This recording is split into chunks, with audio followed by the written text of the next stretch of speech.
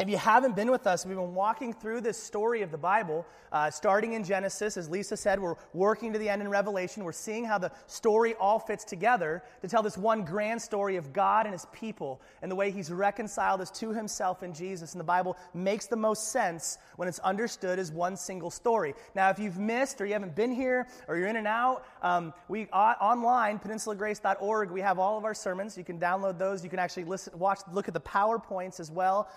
And then on your iPhone or Android, go to your app store, your podcast store, and you can listen to them right on your device. So you have no excuse for me not to be with you in the car, at home, at work. I'm everywhere, right? So anyway, as you know, we've been walking through this story, and so far we've seen, these are our guideposts, kind of walking us through the story, helping it make it cohesive.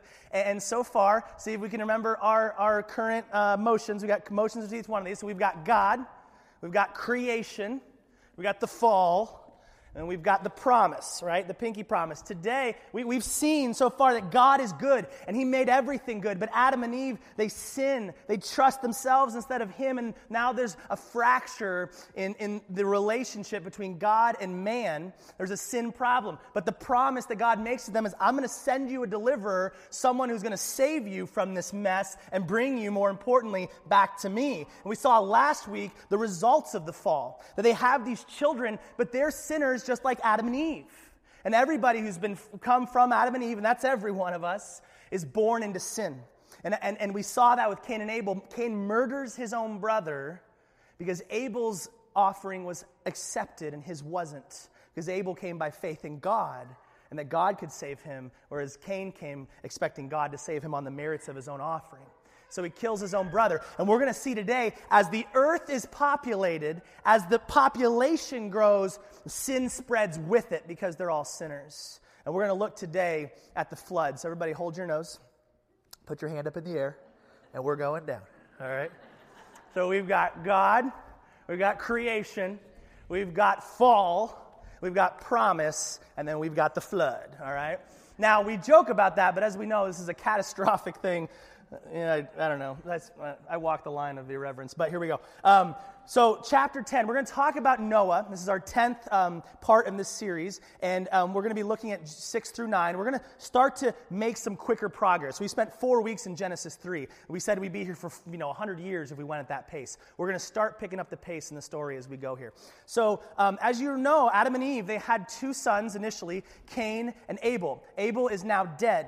God, in Genesis chapter 4, he says, Adam had sexual relations with his wife again, and she gave birth to another son. She named him Seth, for she said, God has granted me another son in place of Abel, whom Cain killed. Now, don't miss this. We're going to see in this story, he's going to preserve a line that the deliverer is going to come from. Remember, there's going to be the offspring of Eve it's going to be a human born that's going to deliver us from our sin. And it looks like it was probably going to be Abel, but Abel's dead.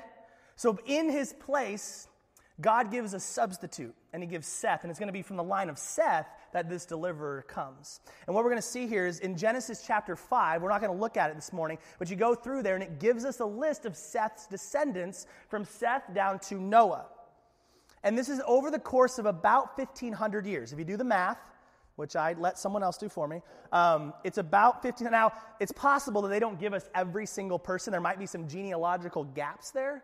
But what we know is it's at least 1,500 years between Adam and Noah. All right? And what we're going to look at today is we're going to look at the story of Noah in Genesis 6 through 9.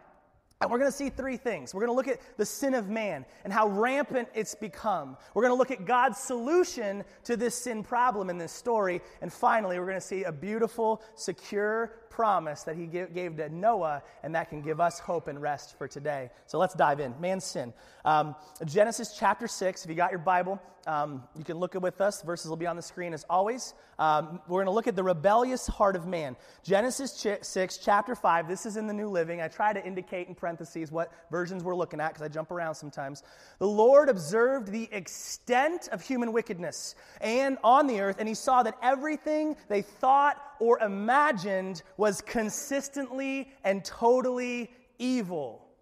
That's not a pretty picture. Verse 11, now God saw the earth had become corrupt and was filled with violence. God observed all this corruption in the world, for everyone on earth was corrupt. I've underlined words to show the saturation of evil on the planet. Imagine a world that is full of violence and evil and corruption. It's not that hard to imagine, is it? Because we live in that world today. And so God, and it's not, number one, it's evil. The world is all evil because we're all sinners and all we can do is sin. But then the second part that we want to underline and see here is that it did not go without God noticing it. It says he observed the extent of human wickedness. He saw everything was evil. He saw the earth was corrupt. He observed all the corruption. God sees everything, both the outward action and the inward motive of the heart, okay? He's like your mom. You know, moms see everything, and you think you're in the back of the car and you poke your sibling, and I saw that. You go, how did she? And you're thinking like, man, she's so annoying. And she's like, I heard that. Like, how did you hear that? It was in my head. Moms are magic. Like, I don't know what they're drinking, but I want some.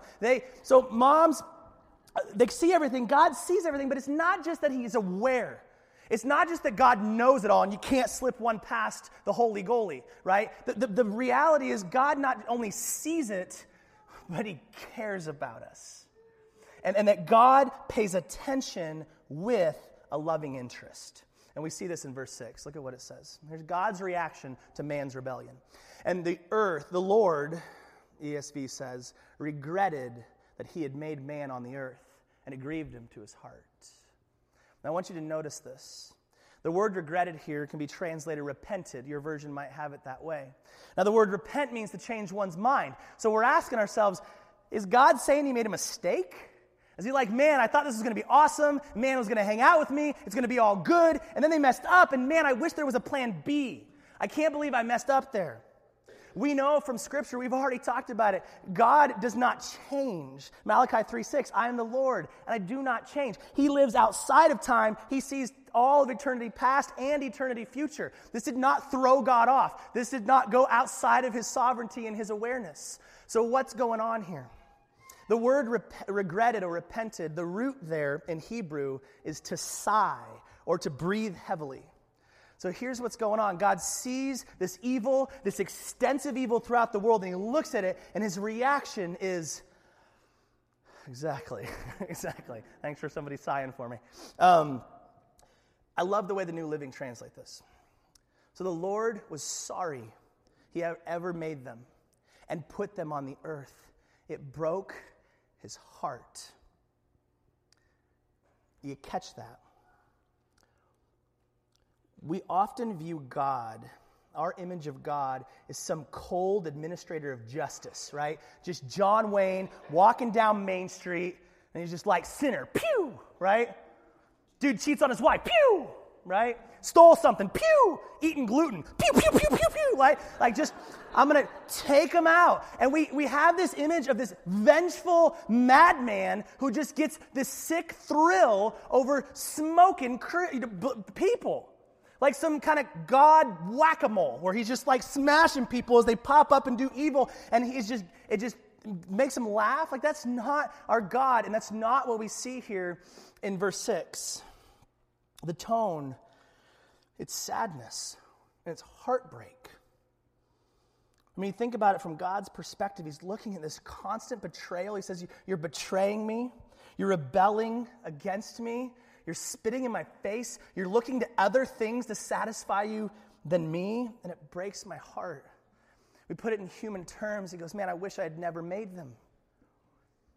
In the same way that Job, when he faces all the devastation, he goes, man, I wish I had never been born. This is an emotional statement. And we see this in Ezekiel 33. I love this verse. It says, as surely as I live, says the sovereign Lord, I take no pleasure in the death of wicked people. I take no pleasure. I only want them to turn from their wicked ways so they can live. Turn from your wickedness, Israel. He must punish because he's just, but he says, it doesn't give me any sick thrill to do it. I want you to turn. I want you to come back with me. I want you to have that relationship with me that I created you for. And Jesus experiences the same thing, Luke chapter 19. But as he came closer to Jerusalem, talking about Jesus, he saw the city ahead and he began to weep Why is Jesus weeping? Because he knows the destruction that is coming toward is Jerusalem imminently. And he says, oh, Jerusalem, Jerusalem, how I long to gather you under my wings. It breaks his heart because he knows the destruction that's coming. God is not changing his mind here. In fact, it's because God never changes that he is so grieved. Because as a just God, he must punish this extensive evil, but it breaks his heart to do so and to see these sinners turn. And you know, with Jesus in our hearts, our attitude toward people, toward sin, should be the same with Christ in us. Sin should break our hearts to see people spitting in the face of our glorious God, of our Savior, to see the tragic consequences in this world of sinful decisions. I remember one time I was in missionary training, and a missionary, okay, these are supposed to be the good ones. He said to me, it was only a couple years after 9/11 had happened. And I remember he was sitting there talking with us, and he was talking about the Middle East. And he goes, man, I wish we could just press a button and just nuke the entire Middle East. Just take them all out. I thought, do you hear what you're saying? You want to just obliterate an entire section of the globe, men, women, and children. And how often do we have this hard heart towards sinners? And I look at the attitude of the church against the homosexual community, against liberals, right? Against all these people, against drug addicts, whatever it is, and our hearts toward them are not what God's heart is toward them. I'm not saying that we start being fine with sin, but our hearts, like God's, should break for the lost.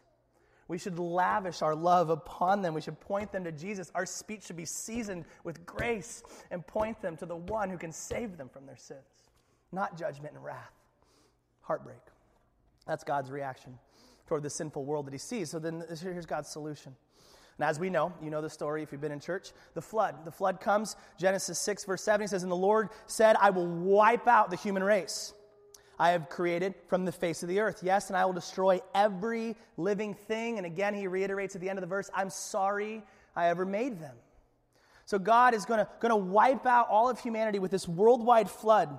It's his solution to human wickedness is just to remove the humans. Now, make no mistake. The people deserve this. This is justice. But it broke God's heart to send the flood. Even though it's a just consequence, God didn't make man sin.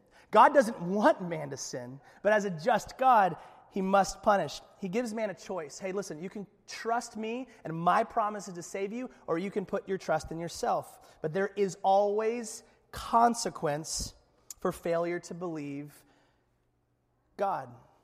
And that consequence is death. It's separation. In 8th grade, I went on a bluff jumping trip with my class. I actually ran into the teacher that took us to this trip this last week. And I remember so it was about a 30-foot jump, and we were just, this is what Alaskans do for fun. And so we're jumping off this bluff, and a lot of the girls in the class were scared, okay? It's a long jump. So I come walking up there. Watch out, ladies. Let me show you how it's done. So I gather myself, take a run, take a jump, 30 feet down, land on a hard patch of sand right on my tailbone. Freeze up. I think I'm paralyzed. They have to cart me away to the ER. I've got an S shape in my spine. And from that point forward, I've walked like I have a stick located somewhere. Okay. I'm going to get an email from the elders on that one. So if I defy the laws of gravity, there are consequences. Consequences that I'm still paying to this day. And in the same way, defying God's law, okay, spitting in his face, saying, I'm going to do what I want to, there is always consequence. And in this case, the consequence is a global flood. But there's always a beautiful but. Just not mine, right? I'm going to get more emails. Here we go. Didn't God make a promise to Adam and Eve in the garden? He said that the woman's seed is going to crush the head of the serpent, right? That was the promise. Now, That's hard to do if all of the seed has been washed down this earth-sized bathtub. You can't save man if there's no man. So how is God, if we know God, one of the first things we said in this study is that God is always faithful to his promises. So how does God remain faithful to his promise if he wipes everyone out? And that's why verse 8 is so crucial to this story. Verse 8, but Noah found favor with God. Noah found favor with God. Now, look at verse 9. This is interesting. This is the account of Noah and his family. Noah was a righteous man, the only blameless person living on the earth at the time, and he walked in close fellowship with God. Now, time out. I thought we just discussed that the entire world is sinful, that everyone's born into sin, that everyone who came from Adam and Eve is born separate from God and by nature children of wrath. So what is going on here? Did the stork accidentally drop Noah off in the garden? Like, is he giving him a chance that everybody, did Noah figure out this way to be righteous? What is going on here? Well, just like in Hebrews 11, remember last week we said that the New Testament can sometimes give us revelation into these stories. And we saw that why Abel was accepted because of his faith, because of what he offered. In the same way, Hebrews 11 gives us some insight into Noah. If you look at this, Hebrews 11, verse 6. It says, and it is impossible to please God without faith. It is impossible to please God without faith. So what we know is if this verse is true, and I believe that it is, the only way that Noah can please God is that he had faith. He had faith. And in fact, verse 7 tells us that he did. He, referring to Noah, received the righteousness, meaning that he's right in God's sight. He received the righteousness that comes by works. Is that what it says? No. It says he received the righteousness that comes by faith. And that's why he is declared right. It's because of his faith. So two things here I want us to note that come from Noah's faith. First one is that Noah's faith found him favor with God. Look at what it says, verse 8. But Noah found favor with the Lord. Now, the word favor here, it would actually be better translated grace. In fact, if you have a King James version, that's exactly what it says. Noah found grace in the eyes of God. This is the first time that the word grace is mentioned in the Bible. And it's so cool here. If you know grace, it means God's undeserved favor. God giving us something we don't deserve. So for example, if I try to hire somebody from the youth group to come, if I come up to Toad, if I say to Toad, hey, I want you to come over and I want you to clean my apartment. Okay, I'm very lazy, or I'm very busy. I'm a pastor. I got a lot of things to do. I need you to clean my apartment. He does it, and at the end of it, I pay him. Is that grace? That's not grace. I'm paying him for what he deserves. He did a good job, and so I pay him. But if I walk up to Toad and I say, here, Toad, here's $100, this is hypothetical, okay? He didn't do anything to deserve that. I just gave it to him because he's a good-looking guy, right? I handed it to him completely unmerited. That is grace. Grace is getting something that we don't deserve. And that's exactly what's going on here. Ephesians 2, 8, and 9, and I love the way the New Living says it. God saved you by his grace when you believed through faith. And you can't take credit for this. It's a gift from God. Salvation's not a reward for the good things we've done, so none of us can boast about it. You see what he's saying? I love the way Warren Wiersbe words it. The only way people can be saved from God's wrath is through God's grace. The only way that Noah is saved, the only reason he is spared, is by the grace of God. Based on what? His faith. He believes God is going to save him. Grace is not a reward for a good life. If that's the case, none of us would receive it.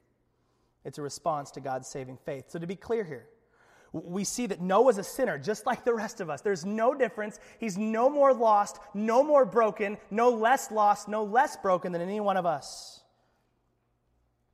But like Abel, he has faith in God and trusts God's promise. God promised him that he is going to deliver mankind, that he is going to provide a way, and Noah trusts God. He trusts him, he believes him. And you know what? Listen, I don't think this is totally random. I don't think Noah just made this decision to trust God. I think if you look in Genesis 5, there's some clues to perhaps how he got here. If you look at this line in Genesis chapter 5, what's very interesting, you go back to the last verse in chapter 4, it says, when Seth grew up, he had a son and named him Enosh. At that time, people first began to worship the Lord by name. Now we see from Cain's descendants, what did we look at last week? There's polygamy, there's murder.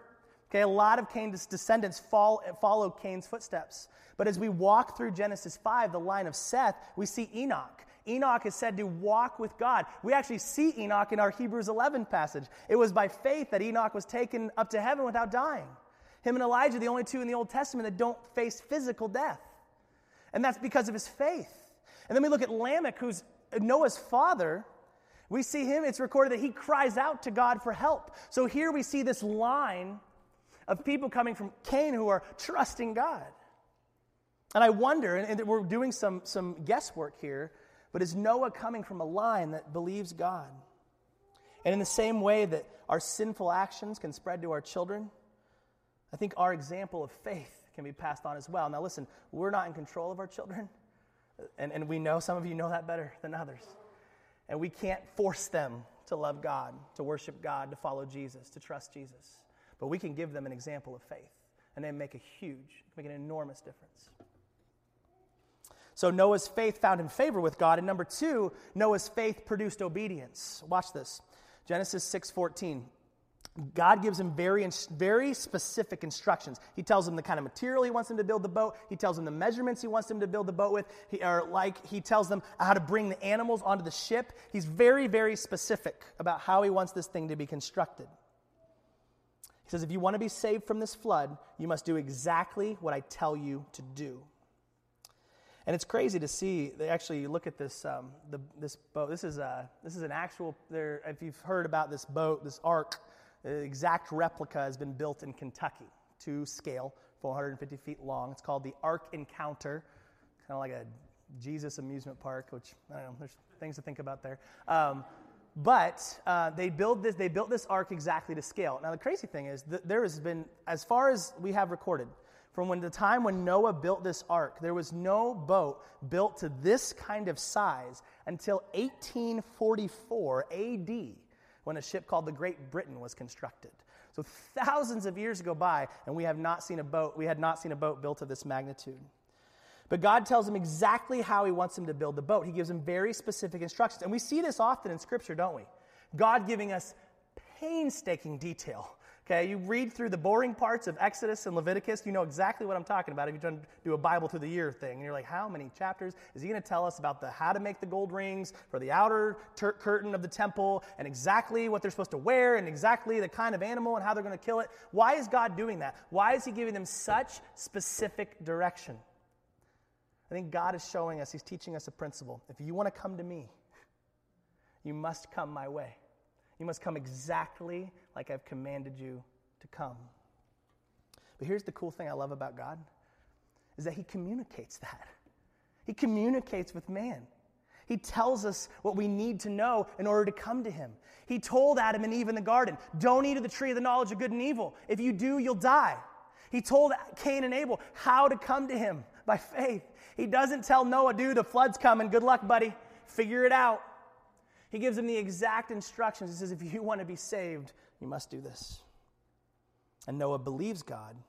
He believes God's going to deliver him, and so he obeys. Look at verse 22 of chapter 6. So Noah did everything exactly as God commanded him. He follows exactly what God has instructed. Now, this teaches us the lesson that faith produces obedience. Okay? And I word that very carefully. Hebrews chapter 11, we go back there. Verse 7, it was by faith, it was by faith, it was by faith, it was by faith that Noah built a large boat to save his family from the flood. He obeyed God, who warned him about things that had never happened before. Now, I want us to catch this. There's an important distinction. God accepted Noah because of his faith, and that faith produced obedient ark building. It is not that Noah built this awesome ark, and God just is like, man, that ark is amazing. I can't help but save you. Do you see the distinction there? And that's all of Hebrews 11. You read through the chapter. By faith, he did this. By faith, she did that. Their obedience is spawned from their faith. And this is such an important distinction for us to understand. We are sinners, and as sinners, we can do nothing but sin. There's nothing you and I can do to please God. And we've already seen examples of this in this story. Adam and Eve, when they sinned, tried to cover up their sin with their own fig leaves, and we see that God rejected them. Then we saw Cain try to come to God his own way by making this killer veggie tray, and he goes, look, God, look how awesome this thing is, and God rejects it. And we've got to understand, we can try to cover up our sin from God. We can try to knock his socks off with our church attendance and our sparky jewels. But no amount of good works are going to impress God. And he rejects our fig leaves. He rejects the vegetables. He rejects our own ark building. And just like there was one way onto that ark, there was one door. It says if you want to be saved from this flood, if you want to be spared, there's one way. There's one entrance. For us as sinners, there's one way to come to God. There's one way. And that is by admitting that we are broken, that we are guilty, that we are unable to fix ourselves. We're unable to pay for our own sin, but that Jesus did it for us. That Jesus paid for my sin. That Jesus heals the broken, right? That Jesus declares the innocent guilty because of what he did in my place. The simplest way I can tell you the gospel is not I but Christ. It's not I but Christ. I couldn't do it. Jesus did it for me. But then this really cool thing happens. When we put our faith in Jesus, we don't just get saved from our sins. We actually become united with him. It's a phrase that's often used in the New Testament. We're united with Christ. It's this mysterious thing where we get joined with Jesus and we get his life. We get his heart. Christ dwells in us. There's no identity-based distinction between us and Christ at this point in God's eyes. And now, because Christ is in us, we can obey God. And we can love people. And we can do the things that he's called his children to do. It's not I, but it's Christ in me. But it's God's saving grace by faith that produces those works. It is not the works that earn his favor, his acceptance. I'll preach that every week until I die. So what's God called us to do? What obedience does our faith call us to? And I want us to check this out. Look at for Noah, another insight from the New Testament. 2 Peter 2:5. God did not spare the ancient world except for Noah and the 7 others in his family. Remember, it's Noah, his wife, and their 3 sons and their wives. Noah warned the world of God's righteous judgment. You see what's happening here? God has Noah go and warn the rest of the world that there's this flood coming. And I'd like to imagine, it's not here written, but I'd like to imagine if there were other people who believed that there was more room on the ark. Come on in, right? We don't know that. We're not told that, but I would wonder.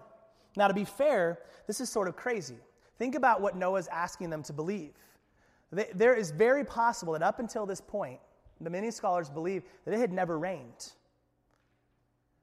So they've never even seen rain. And here's Noah coming and saying, there's going to be this thing called rain, and it's going to rain so much that it's going to flood the world, and I'm building this gigantic boat. You better get on with me. Right? I mean, imagine if we were told, like, hey, Jell-O is just going to start flooding from the skies and just cover the entire world. Everybody, Jell-O flood, hop on my huge yacht. You know, people would look at you like you're insane.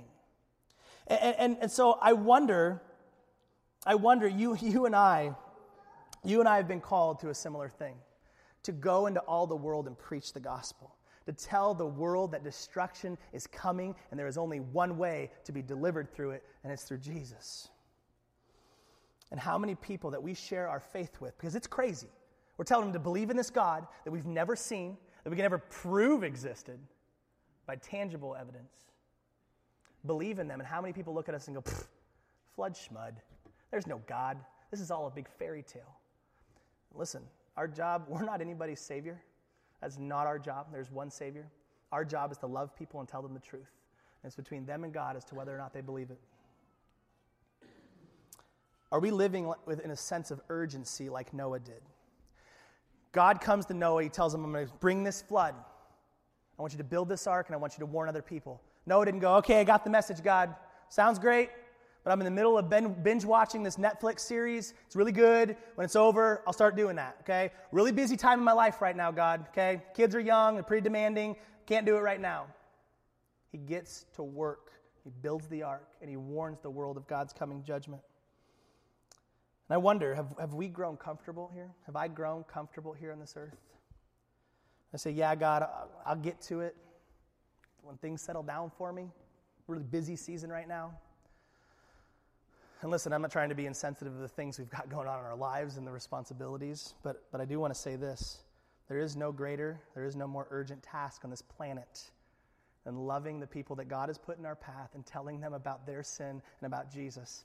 And if we've constructed our lives in a way that we cannot tell people about Jesus, we need to make some changes. We need to make some big changes, and I'm preaching that to myself first and foremost. So God's solution is this flood, but it's to save Noah through this ark. And the last thing we see is God's secure promises. God's secure promises. So the flood does come. You know the story. It wipes out everyone on earth except for Noah, his family, and the animals that join him on the ark. And then this water comes, and it comes from two sources, Genesis 7:11. All the waters, underground waters, erupted from the earth, and the rain fell in mighty torrents from the sky. So we see that waters come from underneath the earth, but we also see that water's coming down from above the earth. And there are many, we talked about this in our creation message, about the canopy theory, that there's this huge kind of the bubble of water. When we talked about the creation of the sky, and we said that he said there's an expanse, and there's water above the sky, and then water on the earth below the sky. And there's some who would believe in this flood, that canopy gets burst, and all of this water comes crashing down, creating this flood. And we know that for sure. That's a theory. Completely changes the planet, our atmosphere. It changes a lot of things. But either way, Noah and the animals and his family, they spend over a year on this ark. Can you imagine that? And at the end of it, and I love this in verse 1 of chapter 8, but God remembered Noah and all the wild animals and livestock with him in the boat. I love that. He doesn't, and I don't think it means God remember like, there was somebody down. Oh yeah, there's Noah. How you doing, buddy? God never forgot Noah. He paid attention to Noah. He preserved Noah faithfully. And he remembers him. And then as the floodwaters recede and this dry land appears, they're able to walk on it. I remember in 2004, I had hip surgeries. And for over a year, I was on crutches or in a wheelchair. And I remember at the end of that time, when I was at last able to put the crutches down and take that first step. And I'm like, I am never taking walking for granted again. Walking is amazing. Now, of course, this day I take it for granted every day. But imagine what it would be like for Noah and his family to take a step onto dry land after over a year of being on that ark. And can you imagine the smell, right? That had to be this crazy, stinky ark, and you had to be so ready to get off of it. But what Noah sees is that God has been faithful to him. He has saved him through this flood. And he has preserved a line, a seed from the woman, and this deliverer is still coming. And the first thing he does is he thanks God for his deliverance. He doesn't forget the one who has saved him. Verse 20. Then Noah built an altar to the Lord, and there he sacrificed as burnt offerings the animals and the birds that had been approved for that purpose. They brought 2 of each kind, but then they also brought some extra sacrificial animals to make an offering to God. And he's reminded here, we're reminded of that picture that death is the payment for sin, that these animals are a sacrifice in the place of Noah. Noah is a sinner. He's recognizing that, and he offers this as a form of worship to God. And then I love God's response to this worship, verse 21. And the Lord was pleased with the aroma of the sacrifice. God accepts Noah's offering. Why? Because he did such a bang-up job. Man, the way you filleted that thing, the way you laid that thing out, that was amazing. No, he accepts it because it comes from a heart of faith, just like Abel. You and I, have one acceptable sacrifice. In Ephesians 5:2 says, Christ loved us and offered himself as a sacrifice for us, a pleasing aroma to God. The only one that's pleasing to God. None of us can do anything to present ourselves pleasing to God. It was Jesus coming out of the water after being baptized. God said, this is my son in whom I am well pleased. The only way we can worship God acceptably, the only way we can say thanks to God is through the work and person of Jesus. And then where I want to land the plane here, he makes a few rules, a few covenants in regard to life. First of all, he says, multiply life. Then God blessed Noah and his sons and told them, be fruitful and multiply, fill the earth, repopulate the earth. Verse 7, make babies. Make a ton of babies. There's only 8 people now. He says, I want you to go back out there. I want you to fill this world with my image bearers. And then the second thing he says is sustain life. So multiply life and then sustain life. Notice this, verse 2 of chapter 9. All the animals of the earth will look on you with fear and terror. Why? I have given them to you for food, just as I have given you grains and vegetables. Up until this point, man was on a strict vegetarian diet. And for the first time in human history, God gives man meat. Praise Jesus, right? And then I love this. He goes, man, now the animals are going to look on you with fear and terror. Why? That cow, imagine him looking over at Noah, and Noah's like walking toward him slowly with a knife and a fork and a bottle of barbecue sauce. He's going, what is going on here? Now all of a sudden, we can eat meat. But he makes an interesting point here in verse 4. He goes, but you must never eat any meat that still has the lifeblood in it. Got to drain the blood. Why? Because the blood symbolized life. He says, even though you can kill these animals, eat these animals now, I want you to drain the blood because I still want you to show respect for life. And it's not just toward animals. The third thing, he protects life. He's going to apply this toward man. We see the institution of capital punishment. He says, anyone who murders a fellow human must die. And he goes into some detail about that. And for the first time in human history, he didn't kill Cain for killing Abel. But for the first time, he institutes the idea of capital punishment. And I believe along with it, the idea of human government and enforcing that. And he goes, if you kill someone with your hands, you will be killed by the hands of men. And I know that's a controversial topic, but this is as far as we'll get into it. But here's why. Here's why he says, for God made human beings in his own image. You catch that? He goes, this is why. Because these are my image bearers. And an attack on a fellow man is an attack on me. God is the giver of all life. And he says, I am the creator God, and I'm the only one that has the right to give life and to take life away. So if you come in and take a life, you're trying to be God, and that is blasphemy. And he says the result is that you will be killed as well. And then finally, he gives them life to enjoy. And he gives them, specifically, he gives Noah, the Noahic covenant, which is this. Verse 11, yes, I'm confirming my covenant with you. Never again will flood waters kill all living creatures. Never again will a flood destroy the earth. So what he's telling them, he says to Noah's family, you can rest now, okay? When you see the rain coming, you don't have to freak out, okay? You don't have to start twitching because you see the raindrops and there's a flood coming. He says, I'm never going to wipe out everybody with a flood again. And to show you, to prove to you, as a sign of this covenant I'm making with you, as you know, verse 13, I've placed my rainbow in the clouds. It's the sign of my covenant with you and with all the earth. This rainbow was a reminder to the people of God's faithfulness, and I believe it can be a reminder to us of his faithfulness as well. God here is not promising that there'll be no more storms, right? We've had a lot of devastating storms come since the flood. But what he's promising is he will never destroy us with a flood again. And when the earth's wiped out the second time, it's going to be with fire, not with flood. But here's where I want to leave us with. This verse in Isaiah 43:2.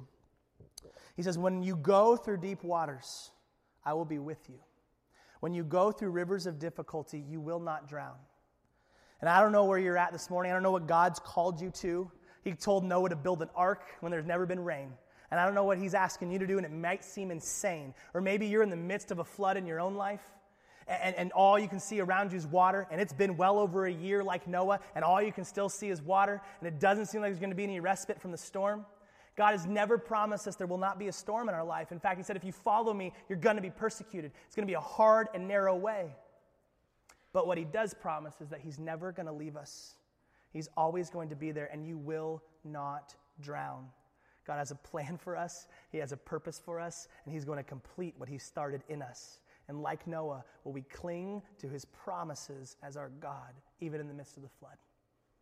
Let's pray. Father, each of us come to this morning with different hang-ups, different problems, different sins.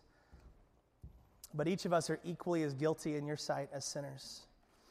Each of us just as incapable of coming back to you. Each of us headed toward this flood. But God, just like Noah, there's one way, there's one door, there's one escape, and that's through the blood of Jesus.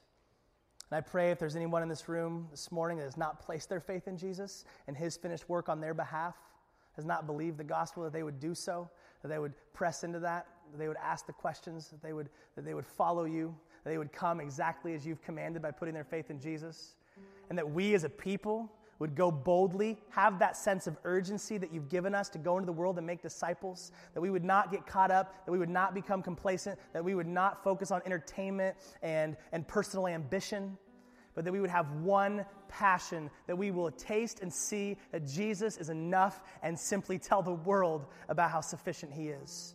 May that be what unites us. May that be what fuels our fire as we go out this week, that we would be a people that love Jesus and speak about Jesus in our work, and our families, and our friendships, and our sports communities, that we would go forth with this gospel. There's a flood coming.